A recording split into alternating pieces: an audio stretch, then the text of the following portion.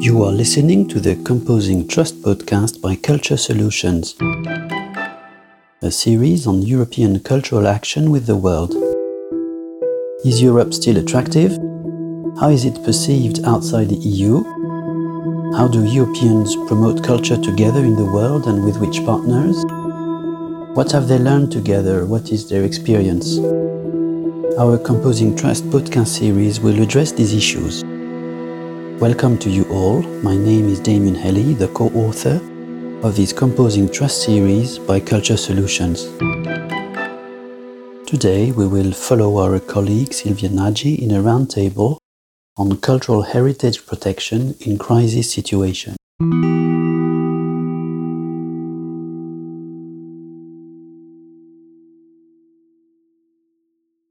I would like to warmly welcome our audience to the Culture Solution podcast series. Today we will discuss the questions related to cultural heritage protections in times of crisis with our guests, Aparna Tandon, Giovanni Fontana Antonelli, Johanna Leisner, and Giovanni De Siervo. I am Silvia Nagy from Culture Solutions and the PhD candidate in public policy at Central European University, and I will guide you as a moderator on this podcast session. To start our discussion, I would like to address the first question to Aparna Tandon. As a senior program leader, Aparna Tandon leads ICCROM's flagship program on first aid and resilience for cultural heritage in times of crisis. She is developing ICCROM's action on protecting heritage from conflicts and disasters. Aparna, based on the roundtable discussion on 12th of October, which catchword would you use to summarize urgent priorities in cultural heritage protection? Thank you, Sylvia. Thank you for inviting me. Catchphrases that I would like to use to summarize urgent priorities in cultural heritage protection are intersectionality of risks confronting heritage and people-centered approaches to developing capacities for managing these risks. You know, we are living in the age of overlapping as well as intersecting disasters and conflicts, where risk drivers such as climate change and unplanned development intensifying the negative impacts both on people and heritage. We need conceptual frameworks, training and tools in cultural heritage sector to recognize this complexity and develop integrated strategies to reduce risks of disasters and conflicts for heritage and people, as well as work to tackle the climate crisis together. For example, in risk-prone countries such as Nepal, Haiti, Guatemala, Syria, Yemen, and Iraq, we need training and tools to undertake comprehensive risk assessments for heritage that take into consideration wider social, economic, and environmental context. Equally important is the greater need for greater investment in engaging local populations and developing their capacities. And to do this, we have to focus more on the diverse ways in which heritage is used by different groups to improve their present condition or to negotiate their present as well as future. Power imbalances when we select heritage to protect in the aftermath of a disaster or a crisis. And most of the choices that are made to safeguard heritage are usually expert-driven that tend to undermine locally significant meanings and uses of heritage. I would like to cite here the example of the Bamiyan Buddhas in Afghanistan, which were destroyed by the Taliban in 2001. Thank you very much, Aparna, for the great insights and also for the rich examples. This is a really great start to understand also the global context of this question. Now, to continue our discussion, I would like to turn to Giovanni Fontana Antonelli. Giovanni is an architect and urban planner specialized in the safeguarding of cultural heritage, historic towns, and cultural landscapes. He is currently Chief Executive Officer of the non-profit organization Archimedia Trust. Giovanni, welcome. What is your take on the same question? Which catchword or catchphrases would you use to summarize urgent priorities in the cultural heritage protection? I would like to throw a few dichotomies, which I found very useful is a little glossary if you want. I would like to emphasize, for instance, the role of communities, local communities vis-a-vis national governments and authorities. I would like to emphasize the role of cities and villages or rural communities vis-a-vis national authorities, local versus global, action versus legislations, management versus policies, and in one word, the support to local communities to increase the knowledge-based capacities to manage the cultural heritage for the sake of transmitting it to future generations. In other words, the definition of the sustainable development made by the Brundtland Report in 1987. I forgot to mention youth and women also as a very important driving force for this change. Thank you. Thank you very much, Giovanni, for this rich answer and also for sensitizing us for so many other topics, introducing these dualities, which I think each of them could be on its own opened up and discussed further.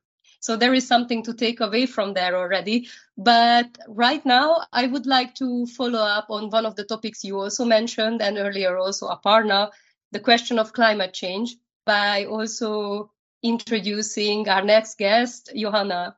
Johanna Leisner has trained as a chemist. She spent nearly 20 years on research on climate change impacts on cultural heritage. She is also the chair of the EU OMC group, Cultural Heritage Resilience for Climate Change. Johanna, based on the roundtable discussion on 12th of October, what catchword would you highlight for us, or phrases or important issues that we should deal in terms of cultural heritage protection?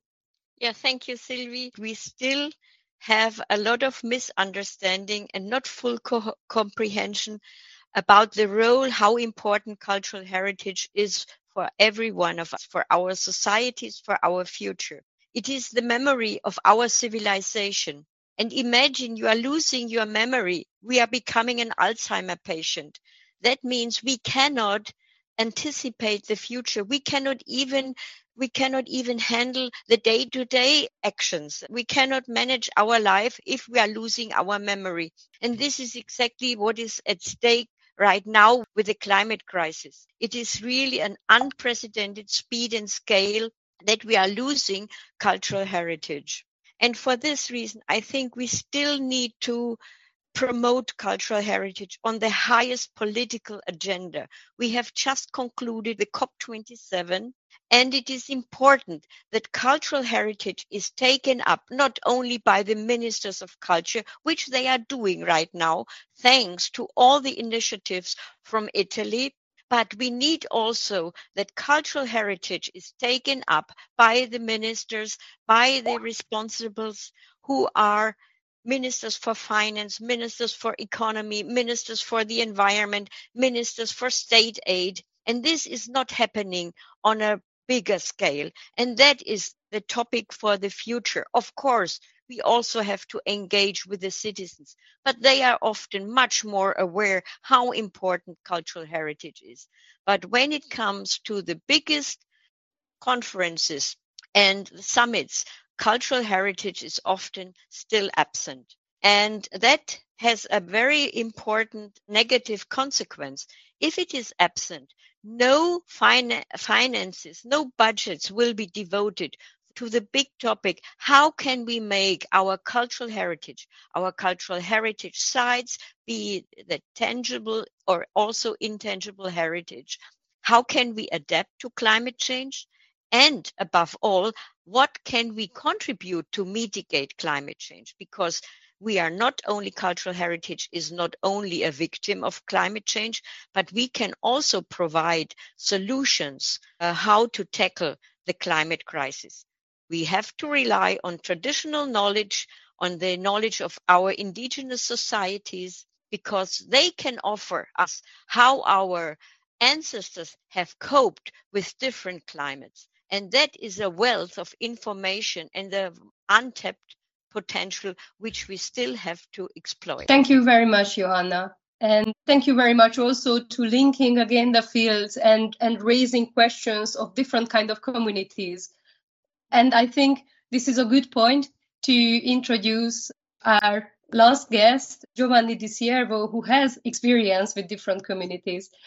Giovanni is an expert on humanitarian assistance and disaster risk management. Currently, he is senior advisor on international affairs at the Civil Protection Department of the Italian government and the project director of ProCultureNet. Giovanni, how do you see these questions we raised so far? What catchphrases, catchwords would you like to highlight for us? Good morning, and thank you to Cultural Solution and to the previous speakers. One of my take from the conference we had recently is the fact that there is this very huge number of stakeholders wanting to do something on the cultural heritage protection, but probably what is missing sometimes is a reference standard, a common language. And that's something that probably we have to improve for the future. And for example, we heard before Random mentioning some of the initiative of ICCROM, for example, on this respect. And I could mention some of the outcome of the ProCulture project or ProCultureNet project of today. So we have to work on sharing know-how and sharing a language, building a language. That's something we have to do in peacetime. We have to be prepared for next emergency, unfortunately. And that's the first responsibility of local stakeholders, both at the national or local level, and but also at the international level. And to do that, we have to work, for example, on emergency planning, on risk assessment, on building capacities, both national and international capacities. Of course, affected countries are always on the lead, either with the institutions or with the local community. So they have to be put on the front row. Thank you very much, Giovanni. To continue this discussion, I would like to get back to Aparna. And Aparna, based on your work at ICCROM and your recent mission to Ukraine, could you tell us how the Europeans and the EU could contribute better to sharing knowledge in cultural heritage protection? And also, how could it be further supported by tools and apps? If I'm well informed, ICCROM is developing an app to geolocalize damage on cultural heritage. And getting back to the same thread and picking up the threads of conversation from my fellow panelists, I would just like to highlight once again that there is a need to establish broken links, and I would really term them as broken links between heritage and local populations, and at the same time focus on what heritage can do to improve lives and promote sustainability. And this is also the case in Ukraine, where I think EU can play a principal role. And I will start from both institutions as well as local populations. To give an example, I would like to cite the case of Konenko Museum that I had the opportunity to visit when I joined the ICOMOS ICCROM technical mission in July in Ukraine to assess the needs on the ground. And there, this museum we visited, we saw that to keep the museum alive, the caretaker director who had just assumed charge and her staff they continue to organize gatherings for the people, bringing food and encouraging them to talk about the history of the museum and the associations people have with this place. But this Konenko Museum was damaged in a missile strike on 10th of October. All of the collections of the museums are packed and are in a basement, but there is no safe central storage, which is bomb-proof or flood-proof, where some of this collection can be moved. And this is the case for all other museums that could be either struck by, could be attacked or, because they are next to a government building or a military target, or I don't know if they're an intentional targeting of these buildings. So then in that case, where do these museums, evacuate? And the same is the case. It applies to archives and libraries. And so what we need today is to understand that we have entered into the 5th generation of warfare, and we need some of the information that European Union and security forces have to create sectorized GIS-based risk map So there is a lot of monitoring happening via satellite on damage to cultural heritage. But what we do not have is actionable information, which will also outline the risks that heritage has, both primary and secondary. Could the heritage be damaged in a flood? We also have, for example, Ukraine is exposed to climate risks. All of Ukraine is prone to flooding. So as institutions are shutting down for winter, they're already suffering from the war. We need this kind of information, and we need these kind of storages, and we also need to train the heritage professionals as well as our local population who are more nearer to churches or community held heritage which is in their care. We need to also empower these communities who are on the front lines and can be and are at the risk of sporadic attacks. So looking at this gap, ICCROM, in collaboration with its local partners for Heritage Emergency Rescue Initiative and the Maidan Museum, have customized damage and risk assessment forms for movable, immovable, and intangible heritage. We have made an effort to make sure that these forms are not, too much expert-centric and are easy to fill out by anybody who has some basic knowledge about heritage. And they have been transferred on a secure mobile and web-based application, which can be used both online and offline. The app is now made available on Android, iOS, and web versions in both English and Ukrainian, as well as is being used and updated regularly. So what is this app helping us to do? It is helping us to gather, triangulate, and analyze damage and risk assessment data for affected heritage sites and to verify damage, as well as define priorities for intervention and develop cost estimates for heritage first aid and recovery, which is very, very important. All governments need this kind of information.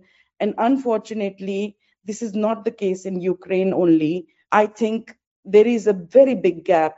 Today, governments, communities, and institutions are not prepared for undertaking rapid post-event damage and risk assessments heritage. Thank you very much. And it's really nice to learn to something so hand-on experiences and so hand-on tools as well to identify the risk and also together triangulate data on risk assessment. And to take this line of hand-on experiences further, I would like to turn now to Giovanni Di Siervo. Giovanni, Italy is known to have cultural heritage protection expertise with Carabinieri. Could you tell us about your Italian experience in sharing good practice in cultural heritage protection, please? Italy has a large experience in cultural heritage protection, not only with the Carabinieri, which they provide a very high quality work, but also with our Ministry of Culture, with the civil protection, and with other stakeholders such as volunteers group, for example, dedicated to cultural heritage protection. These are just few examples. The reason is because we are a disaster-prone country. We have a long history of disasters and the lessons learned in our past. I don't want to go back to history, but if you think to the flooding of Arno River in Florence, this has become global concern at the time, and for us it was a wake-up call. We needed to be ready to deal with disasters, both natural and man-made. So we created a system in which every institution, every organization has its role to play. And as a civil protection and national civil protection, we provide the coordination of all the different stakeholders in case of major disasters. And to do that, we cover the disaster management cycle from prevention to response and recovery. We work in all different sectors. We have developed procedure, we have developed framework that have to be implemented by the different stakeholders. A few years ago, we also decided to to try to go on this path also at European level, at international level and European level, when we launched, first of all, the ProMed project and then the ProCulture project. We have decided to propose to create a framework for protecting cultural heritage from every type of disasters at European level. So as I was saying before, we said that it was so important, we identified as a critical need the importance of defining a common language, a common and reference standard for protecting cultural heritage also at European level.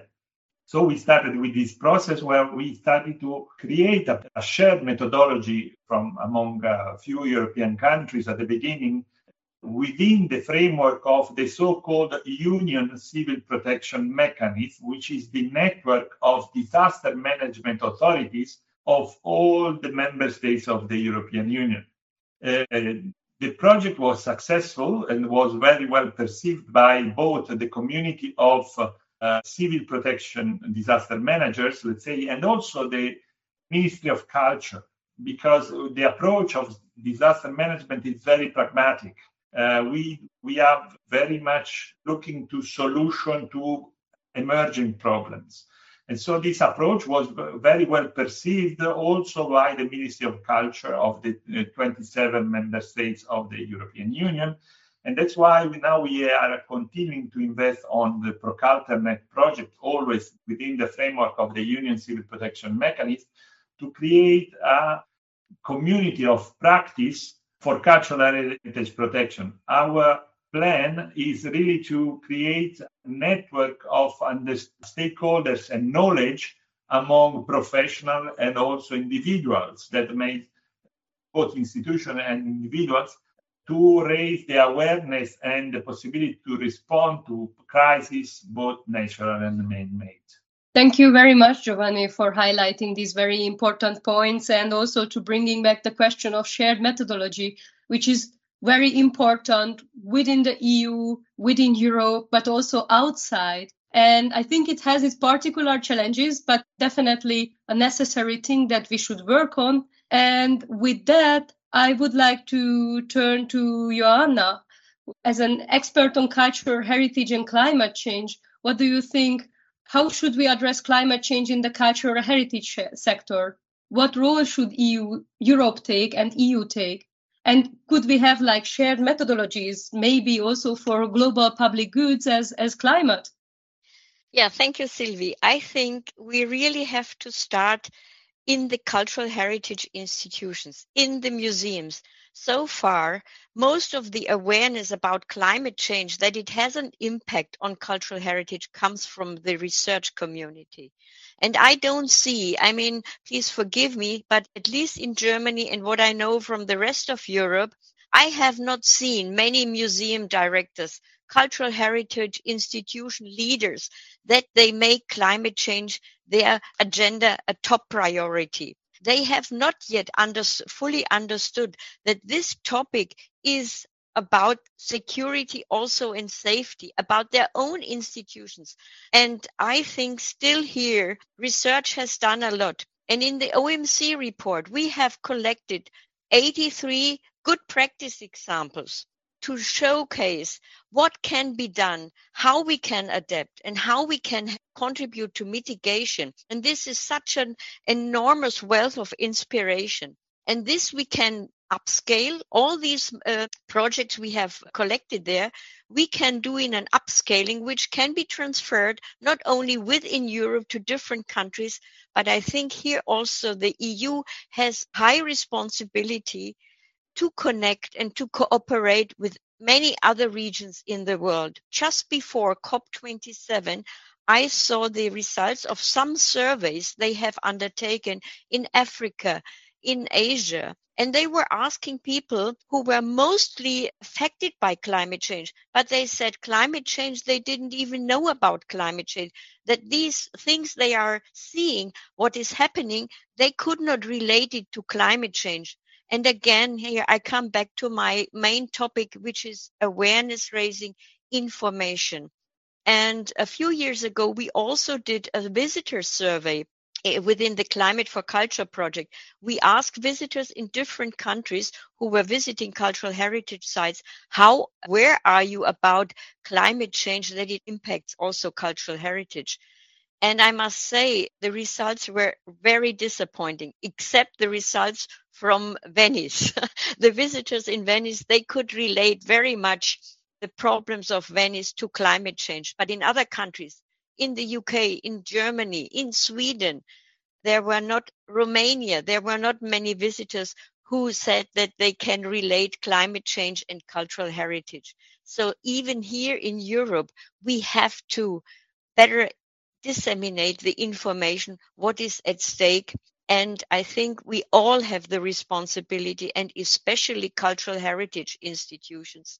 They must become the change agents, and they must show to the society, to their visitors, what they are doing to fight against climate change, that they encourage visitors to take, let's say, green mobility to arrive at the museums, that they themselves behave sustainably. And I think we are right now on a very good way, but still there is a lot to do in the future, and it cannot be done in the far future. We must do it. We must do it today.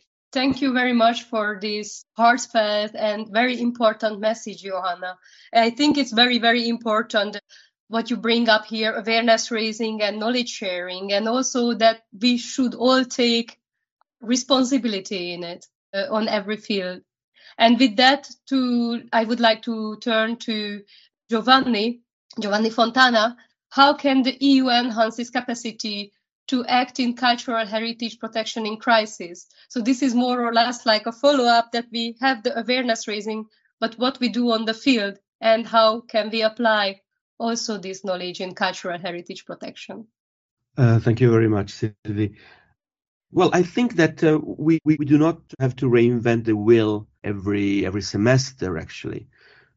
A couple of years ago, actually, upon initiative of Damien Lee, Culture Solution, the European External Action Service organized a high-level conference on the role of the European Union on the protection and enhancement of cultural heritage in conflict and post-conflict context and mediation.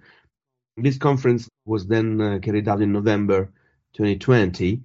And for this conference, the EEAS commissioned a study about this role based on the example of Iraq. I mean, Iraq was mentioned before by Aparna. I worked and lived there for several years. I think it can be considered a paradigm, maybe a paradigm of our failure, a paradigm of our hopes and the collapse of these hopes.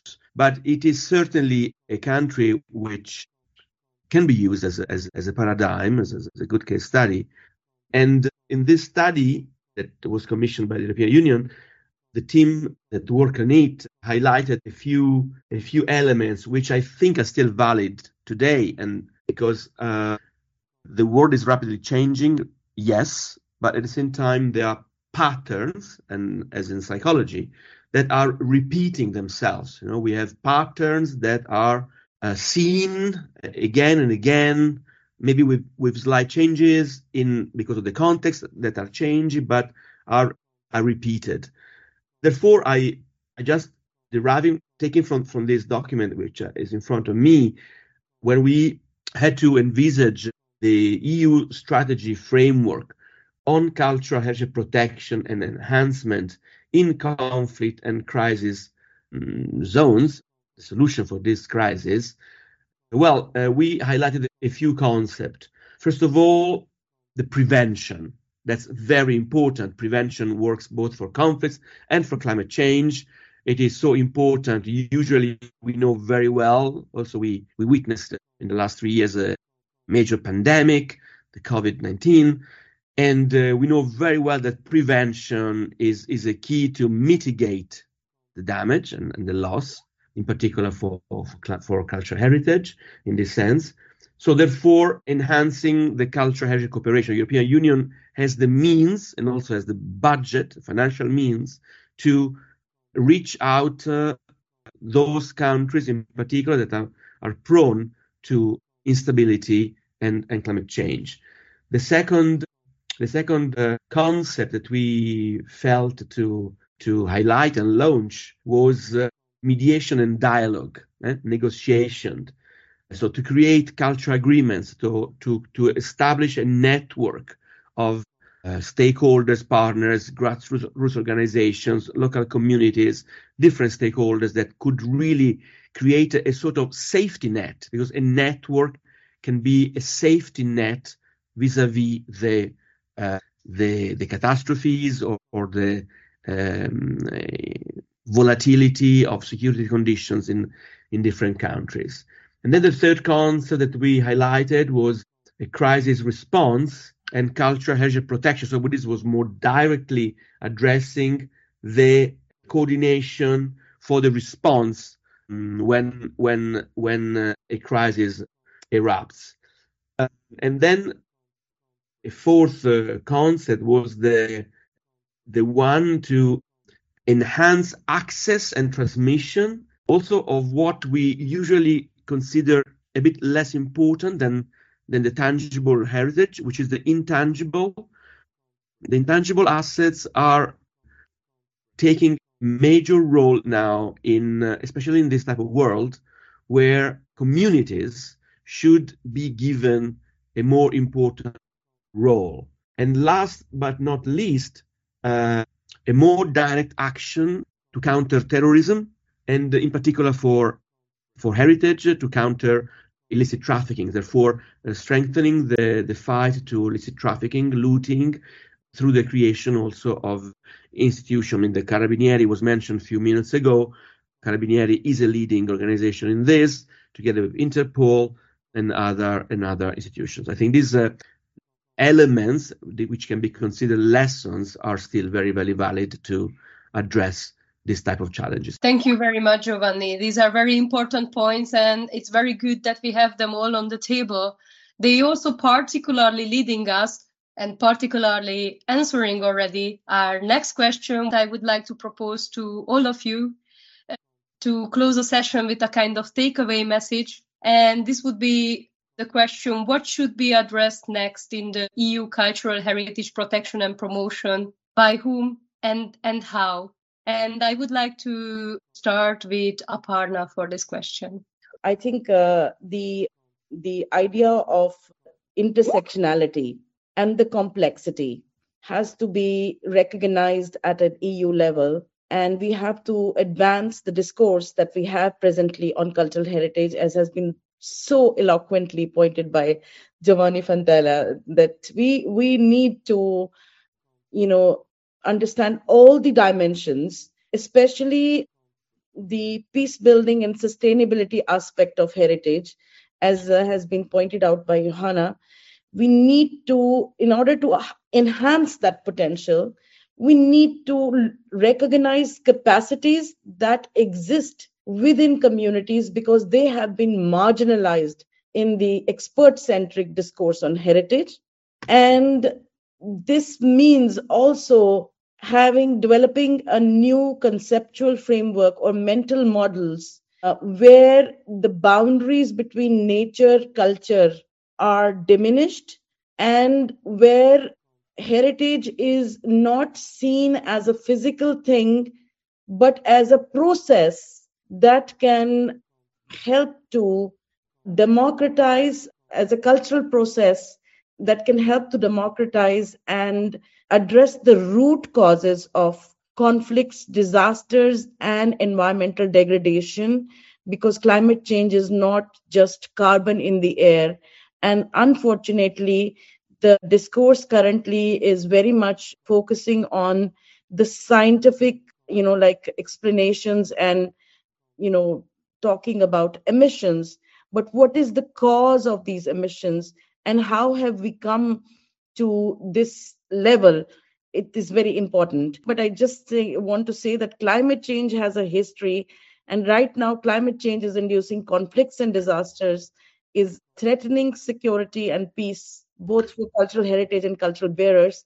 So we need to think about how have we come here, and that climate change has a heritage too, and other uncomfortable heritage, and that needs to be acknowledged as well. I think it's a very important message to take away with us as well.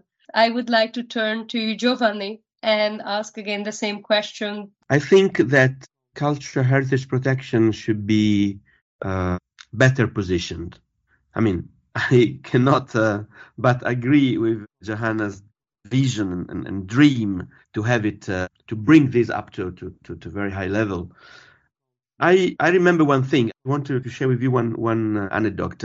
In 2007 or 8, I was working in Palestine for UNESCO, and in the country team, the UN country team, UNESCO in particular, but in particular the culture sector of UNESCO was not really in the agenda of the resident coordinator.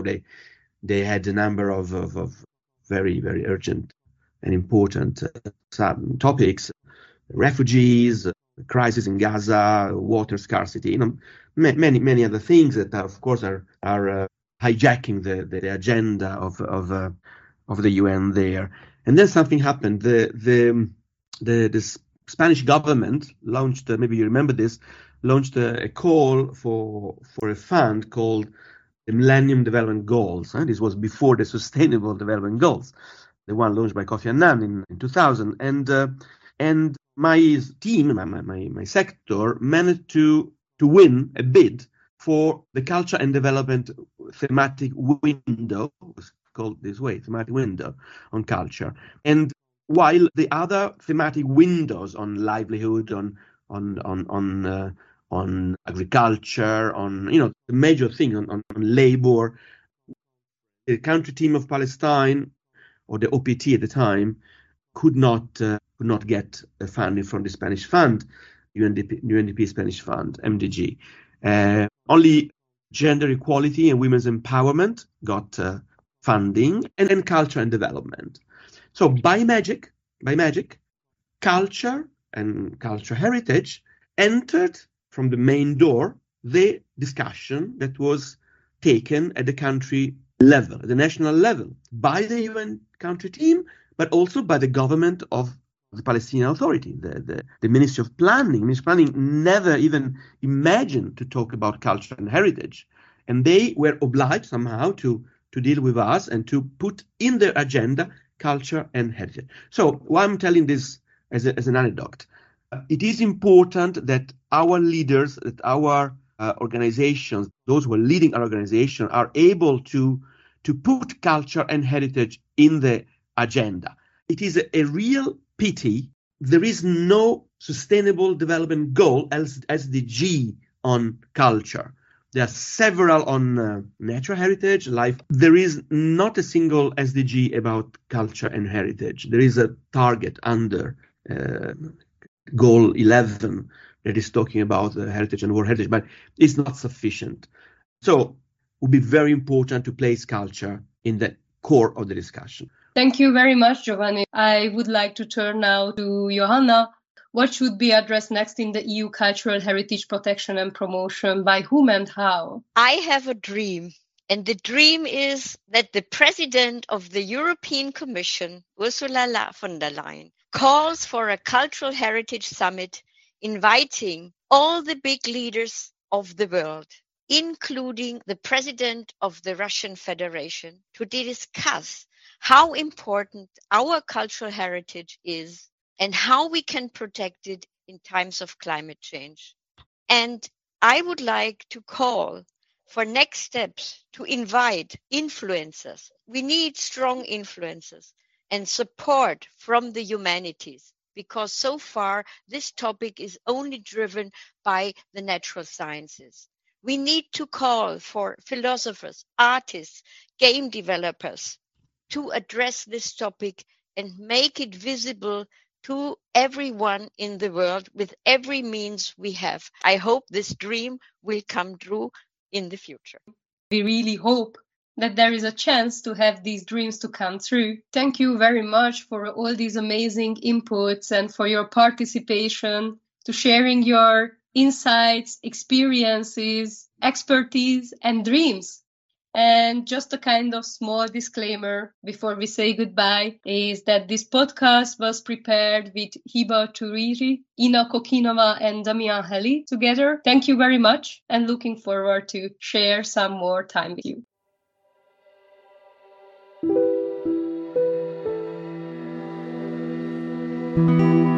Thank you for listening to today's episode of our Composing Trust podcast by Culture Solutions.